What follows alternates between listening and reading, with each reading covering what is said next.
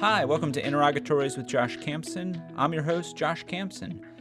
Today we've got our first double interview, actually. We have Bruce Pankow and Judge Joseph Walsh. They are law partners. We talk about what it was like for one of your law partners to briefly become a judge. We talk about what the practice of law has developed into over the past 30 or so years, as well as each of their weird superstitions about numbering and where they park. This is an interesting episode because, number one, it's the first time we had two guests, which was fun. And it's always interesting to hear about what causes someone to partner up with someone else, what causes them to get essentially, business married. I mean, you're getting into a partnership. That's a pretty tight entanglement, and how these gentlemen met and how they decided to start a firm and develop that practice over the last 20 to 30 years. So I think it was a good conversation. I think there's a lot to be learned here and in some interesting stories that they had. I hope you enjoy it. As always, don't forget to rate and review the episode and the show on Apple Podcasts or wherever you get your podcasts. And as always, enjoy the show.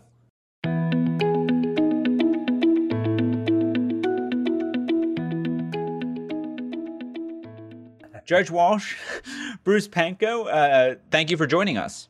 Thank you, Josh. Yeah, thanks for having us, Josh. So this is our first episode with two guests. So it's either going to be double the fun or it'll be horrible. But we'll see, and we'll leave that to the reviewers. But I appreciate you guys coming on. And you guys are law partners, right? Yes. How long have you been partners?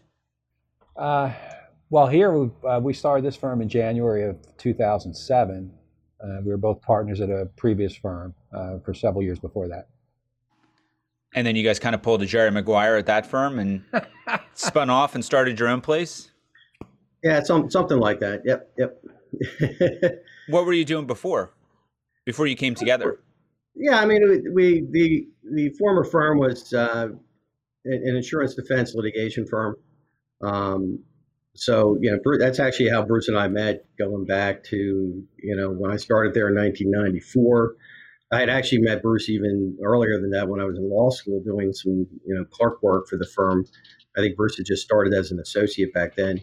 Was that 1991? 91, yeah. So, Bruce and I worked together, when I came on as an attorney in 1994.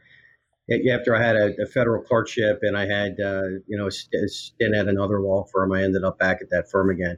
And they did it, principally insurance defense litigation, which is, the bulk of what we still do here. Although I think over the years we have branched out into some other areas, commercial litigation. I've done some municipal work.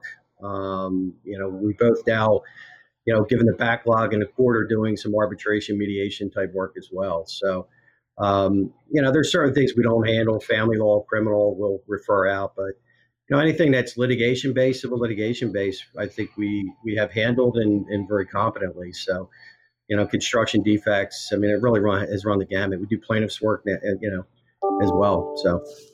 And Bruce, does he always just kind of casually mention how much older you are than him? Hey, you figured that out? Yeah. We did a little math there, like, oh yeah, he was already established, and then I came in, and that was years later. I think it's only 4 years, Josh. It's not too bad. There you go. That's not too bad. So you guys were working together. What made you decide to spin off and team up together? I mean, I used to have a small firm, and I'm at a small firm now, so I'm familiar with that. But I'm curious what your thought process was, and was it similar to mine and my original partners, which was we had too much coffee and decided that there are plenty of bad lawyers making lots of money, so we got to do better than them. I think, and I'll let the judge speak to this as well, but part of it was, everyone thinks you can do better, do things better, do things on your own. And going back to your age count, I'd be a little bit older. I was, I guess, around 45 at the time that we split off. And it was one of those things that if I wasn't going to do it then, I wasn't going to do it at 55 or, certainly not 60. So that was part of it. And again, we felt that, we thought we could bring work with us. We thought that we could, keep clients happy and do things on our own. And then also, we were in Willow Grove, came back to Lansdale, which is kind of halfway between where I live and where the judge lives. So that helped too, I think, to build some of the outside practice, to take away some of just the insurance defense work, to be local, so that people we know, our neighbors, friends, know we're a local firm, he could come to us. And so that's also helped develop some of our practice. And Judge, what made you decide to, team up with this character? Well, Bruce and I worked together for years. We worked well together. I think our personalities complement each other. And Bruce is a great trial lawyer. So we wanted to go out and be, trial lawyers. As far as, my motivation, I mean, I had some loyal clients, that, were consistently coming to me at the old firm. And I felt like, well, I can kind of, I could do this on my own. Plus at the time I was very involved with the North Penn area. I was on the North Penn school board. I was running for supervisor, ended up becoming a supervisor of my township. So I had a lot of entrenchment in the community out here, which I thought would, add some flavor to the firm. And then also, to be honest with you, like Bruce said, with his age, even though I'm considerably younger, you have those windows of opportunity in your life. And for me, it was, I had a wife who was at the time a stay-at-home mother with 3 kids. And so it was sort of between, if things went drastically bad, that she probably, could jump on a job, or, we weren't at the point where we were staring down large college tuition. So quite honestly, from a financial standpoint, I figured, if I waited any longer, I was going to get closer to that college era, which can be financially daunting for parents. So, that was kind of my window at that point in time. So. No, it makes sense. It makes sense. I mean, I know that's actually the opposite of what I did. I started my firm before I had kids, thinking, oh, once I have kids, I'm not going to be able to handle the stress of, going out on my own and not making any money for 3 or 6 months or whatever it's going to be, because you have to put it all back in the firm. But I could definitely see having small kids and having that opportunity before they become big kids, and the expenses, I guess, just pile on. Because they're expensive now, but I think they get much more expensive as it goes on. Yeah, they're big kids, big expenses. Someone had told me that when they were young, and it's true. I remember going to, back to Toys R Us in the day and picking up cases of formula. I have 3 daughters, and the first ones are a year apart, and then we skipped a year. We had a third one. So like 3 kids pretty close together. And, just going to Toys R Us and buying cases of formula and cases of diapers and complaining about how expensive this stuff is and can't wait to get out of this. And then you get out of that phase and it just gets more and more expensive. So when I was sending my kids off to college, I was, lamenting the days of when I was complaining about $75 a formula. Yeah, I'll pick up a case of diapers any day compared to tuition at an out-of-state college. Although I saw online, one of your daughters goes to Pitt. So yeah, actually, my oldest one went to University of Georgia. My middle one, she graduated in 2018, and then my middle one went to Pitt, graduated in 2019, and I have a junior at the University of Delaware. So, are you a Pitt person? I'm a Pitt guy, double Pitt, undergrad law school. So sounds like one of your girls has got a good head on her shoulders. My son went there as well, Josh. So your son went there as well. Nice. That's the Pitt connection. There we go. All right. Well, a lot of smart kids here, huh? Absolutely. Hail to Pitt. My daughter actually, she stayed there. She works for Allegheny County as a social worker. She works for children and youth out there as a caseworker, and so she's a full-fledged Yinzer now. Yeah, probably going to marry a Yinzer and settle out down there. So no, it's great. So you guys started a firm together, and it's been a number of years. How do you think managing a law firm has changed in that time, the business of law, as opposed to the practice? I don't know if it's changed dramatically. If you take out the last year, which has changed dramatically. But before that, I don't think it has. I think one of the things we've seen in our practice, we do a lot of insurance defense work, and I think that's changed. Certainly when I started in the late 80s, there was a high volume of smaller cases that we would see. Cases would just kind of pour in. And I would say, in the past 10 years, the volume of cases is down, but the ones you have are more involved. So I think that certainly has changed. We do a lot of auto work. So when the legislature's brought in limited tort to try to limit the number of claims, I think that has also had a substantial impact. So in the insurance defense industry, I think the I've noticed a big change in the past, hate to say it, but 35 years since I've been out of school. And do you think the limited tort is the main driver of that, or are there other reasons why it's more cases, bigger value, as opposed to more of a volume practice? I think part of it is the limited tort. I also think that, when I first started, I worked in Philadelphia, and you'd often have cases with a SEPTA bus where there'd be two people on the bus and 15 lawsuits filed. So I think that's changed. I think some of the fraud, I think people are more careful about that. Certainly the transit agencies, including SEPTA, are more careful about that and cognizant of it. So I think there's less of that. I think limited tort, I think it has impacted the cases. We used to have a high volume, and we'd settle a lot of cases for $4,000, $5,000, $6,000. We don't do that anymore. Those cases either get settled, pre-lawsuit or just aren't brought anymore. Yeah, from my perspective, I just think with technology, the speed of the practice is just amplified. I mean, with the emailing, it's just it's connected to your iPhone. People certainly in the last year working remote, getting emails all hours of the night. People trying to work around their own schedule if they're working at home, maybe their kid's schedule or whatever, and they finally get to the brief at 10 o'clock, and I'm sitting there, watching reruns of The Office, and someone dumps a brief on me at 10 o'clock at night. So you see a lot more of that. The expectations of your clients for sort of an immediacy in terms of responsiveness, because they're emailing you, and I almost feel like they want a response at 11 o'clock at night to their email. Yeah, of course.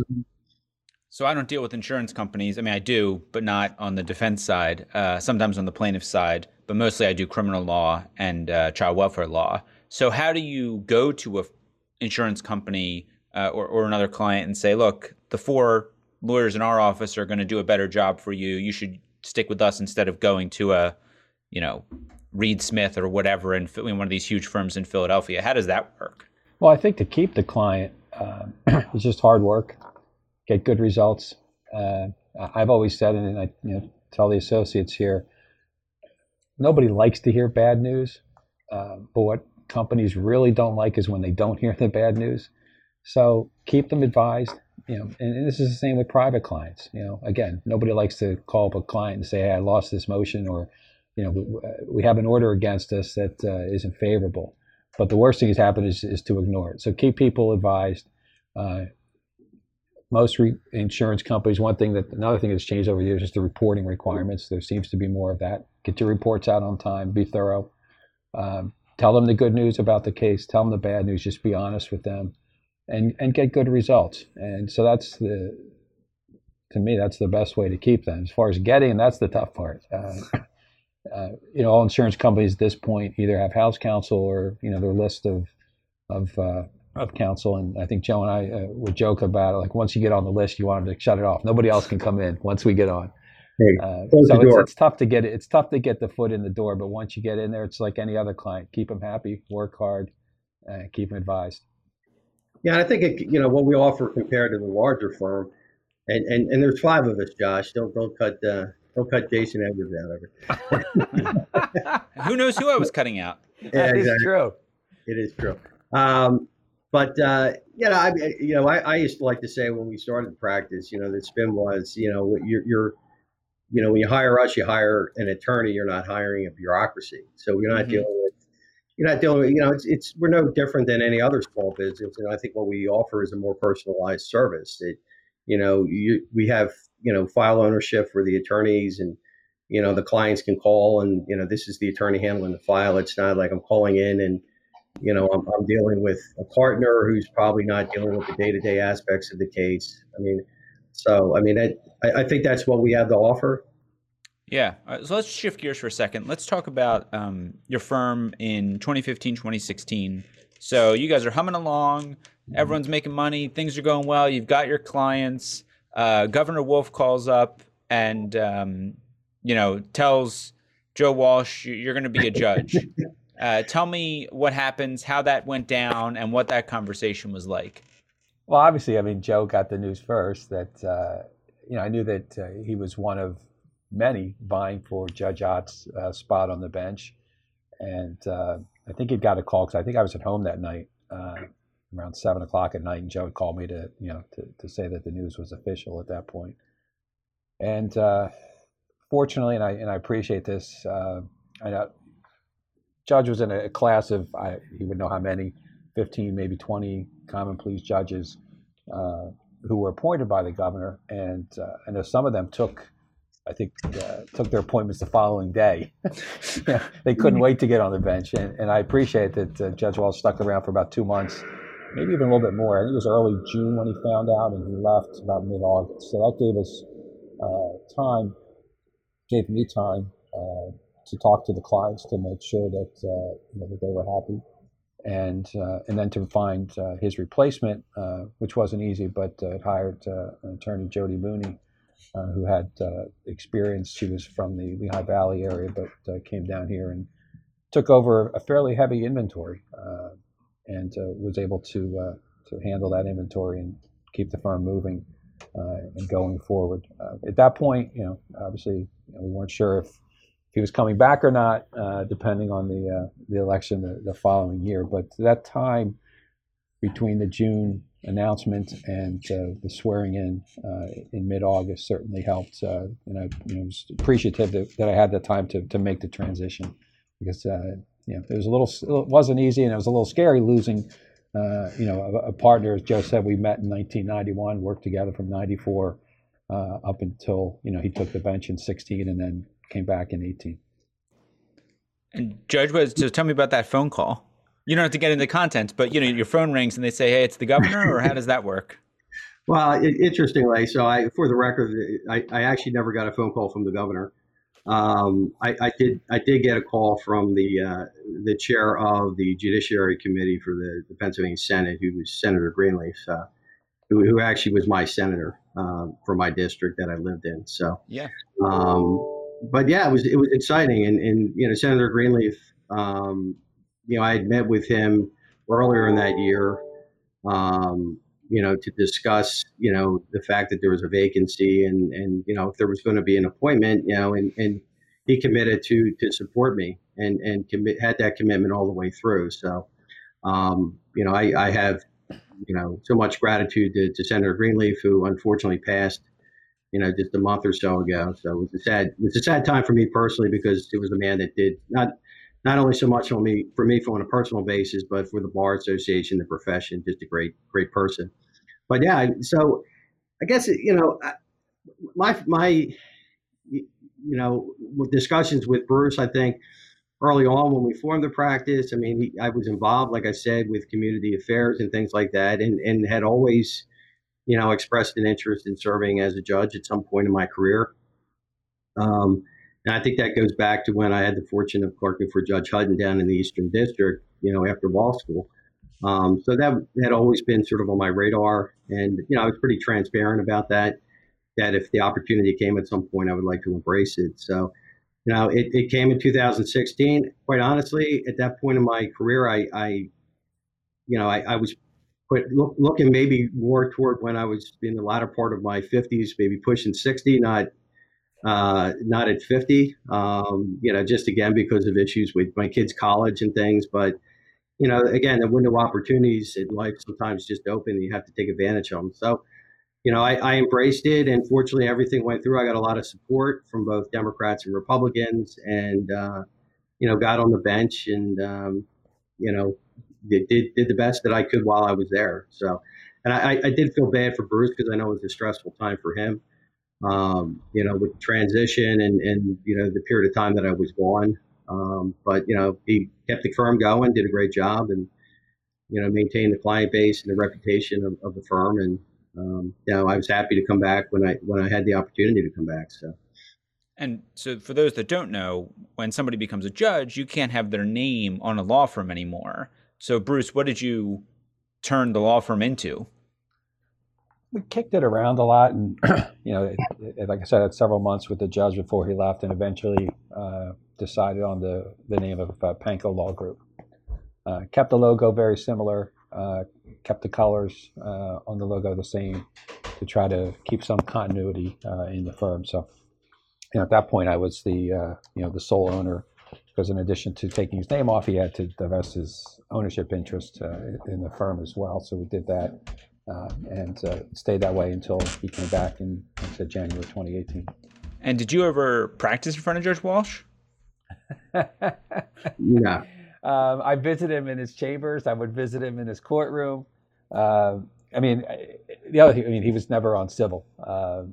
I think when Judge, he could tell you more, but he started out in family law and then did a year on the criminal bench. So, but even if he had been on civil, I don't think I would have gone too far. Probably would not have been kosher, right? I don't. Correct. Think so. And so, Judge, you had always been, obviously a civil litigator, and or been in insurance defense at that point for many, many years, and then you're thrown onto the family bench. What was that like?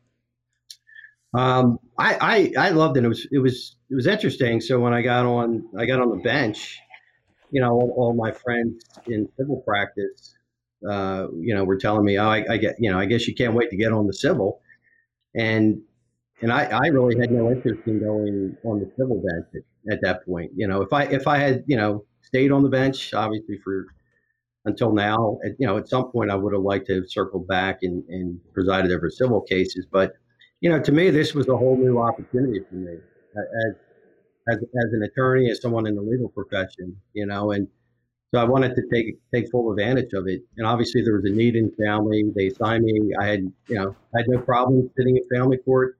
I enjoyed it. I enjoyed the opportunity to meet a whole new practice of attorneys. I met a number of attorneys that are terrific lawyers that I had never met before. And you make everyone in the office call you Judge? I do, actually. I make my wife call me Judge. Yeah. How does that go? It goes well. Your Honor. She calls me Your Honor. Everybody else with the firm calls me Judge. Sometimes I have to put the robe on, at home just to, keep order. Yeah, we don't need to know what you do at home.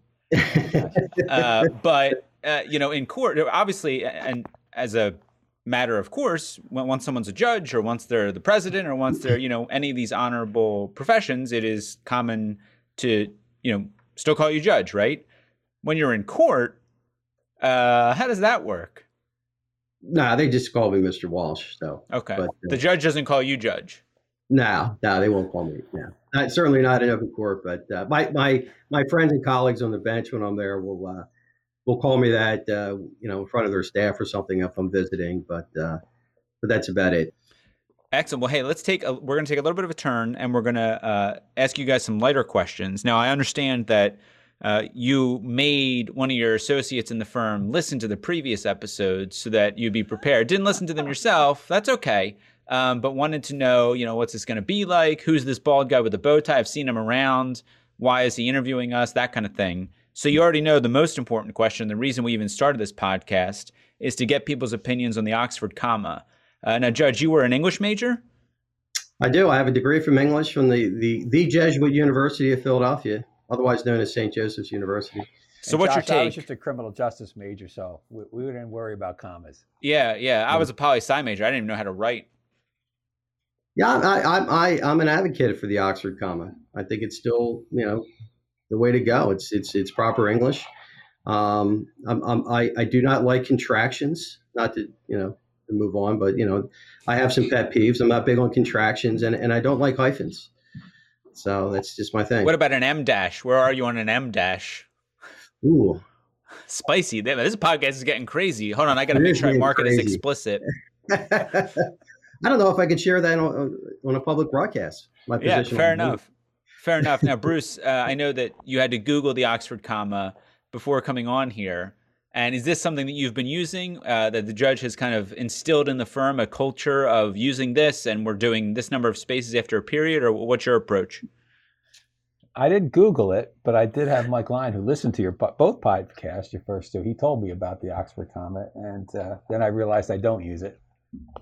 So that was a quick discussion throughout the office. I know that in talking to some of Joe's assistants, he's a heavy comma user. I have heard that comment made prior. I think I use fewer. All right. So another question I have. One more thing while we're on the topic of grammar. I just want to set the record straight here, okay? And I'll speak. My wife and I both have this strong position on. She actually has an English degree from Notre Dame and a master's in English from Villanova. So, but the plural of Walsh is Walsh's, which you could do an es at the end as opposed to an apostrophe s. But I'm just it's remarkable to us the number of people that will have, like in a Christmas card or whatever, addressed it to the Walshes, and they'll have an apostrophe s. So it's not a possessive; it's a plural. So yeah, just want to throw that out there. Yeah, well, that's why to avoid that jam, I would just write the Walsh family. There you go. No, that's the easy way to, because some people's names are very hard to turn into a plural. I agree. So you just do it that way. That's a little trick, a little pro tip for the listeners. Way to go, John. I'm impressed, Josh. I am. There impressed. You go. We don't send out Christmas cards. I'm a Jew, so I don't know. And my wife says, "Oh, we should start sending out holiday cards," and I'm like, "Who has time?" I do like getting them, but sending them, we haven't really pulled ourselves together yet to have the picture and, what are we going to say? Who are we going to send them to? But maybe one year we'll sort ourselves out. But not this year. Not last year. Not last year. Okay. Well, we sent out our holiday card. We actually got them mailed a little later. So they got mailed 2 days after Christmas. And I had people calling me at the end of February saying they finally got a card. So thank you to the U.S. Postal Service. Yeah. So next question that nobody has a good answer to, or some people do, some people don't. Do you have any superstitions? Whether that's when I go into court, I always wear the same socks, or whether that's, I won't step over or under a ladder. That kind of thing. Not big on 13th, which doesn't have anything to do with the practice.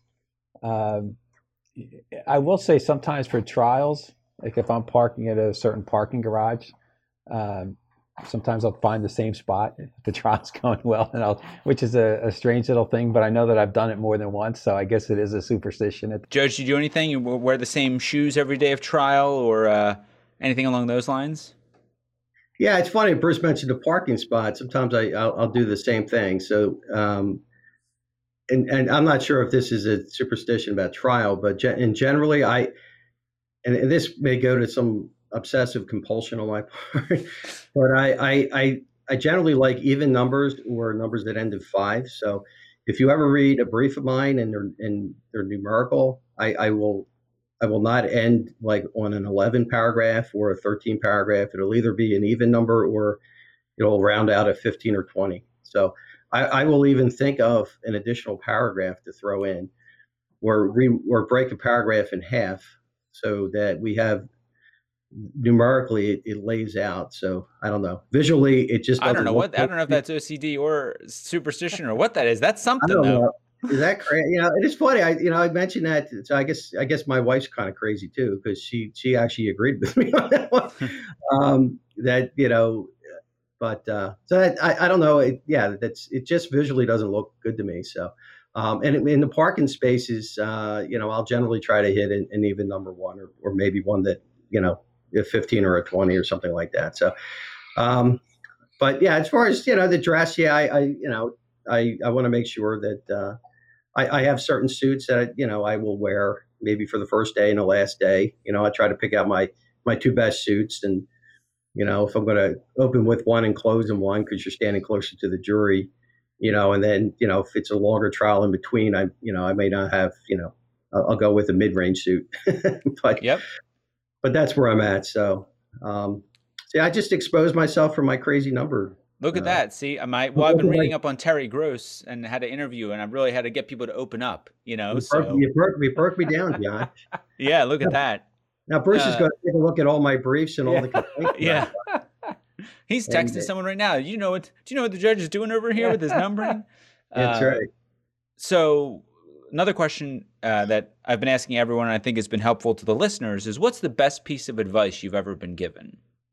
I grew up the youngest. There was 8 kids in the family. My parents grew up in the Depression, and my father, and you've heard the expression too, would always say there's nothing, there's no free lunch out there. and just basically kind of told us, you can't take everything for granted, and kind of instilled in us the hard work. So I think I think about that often. That kind of no one's going to give you something. You really just need to go out and work hard and earn your keep. That's good advice. Bruce, anything? It's all right. We can cut it out if not. That's okay. No, from a legal standpoint, I know it sounds simple, but it's to be prepared. Again, it sounds like a simple thing to do, but it means really being prepared. Knowing a whole file, spotting issues that probably won't come up but may come up, and be familiar with that. Don't go to court unable to answer a particular question that a judge is going to ask of you. So I think that being prepared also gives you that confidence when you go into court to know that you're going to be able to tackle something that comes up, even if it may be a bit of a surprise. You'll have a response to it. So preparation, again, it sounds simple, but it can't be overemphasized. Yeah, I think it's good advice, and advice that we've gotten from other guests as well. So we'll leave it there. Gentlemen, thank you for joining us. Hope you enjoyed the experience. Hopefully it wasn't too traumatizing, and I will hopefully be seeing you at the Bar Association or in the courthouse soon. Thanks, Josh. Yeah, I hope so. Hey, thanks for having us, Josh. I hope people will actually listen to us. Or at least, as I tell them, we don't care if you listen as long as you rate and review on iTunes. That's what matters. Yeah, we will do it. But no, great job. I appreciate you having us today. Thanks. It's been a pleasure. That was fun. Thank you.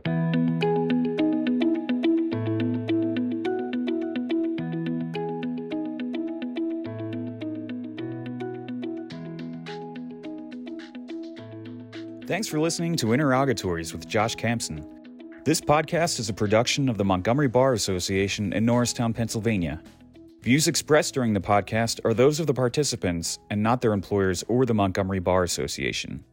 No content in this podcast should be construed as legal advice. If you haven't already, make sure to subscribe to Interrogatories, which is available wherever you get your podcasts. And don't forget to leave us that 5-star rating and review. For more information, visit us at www.montgomerybar.org.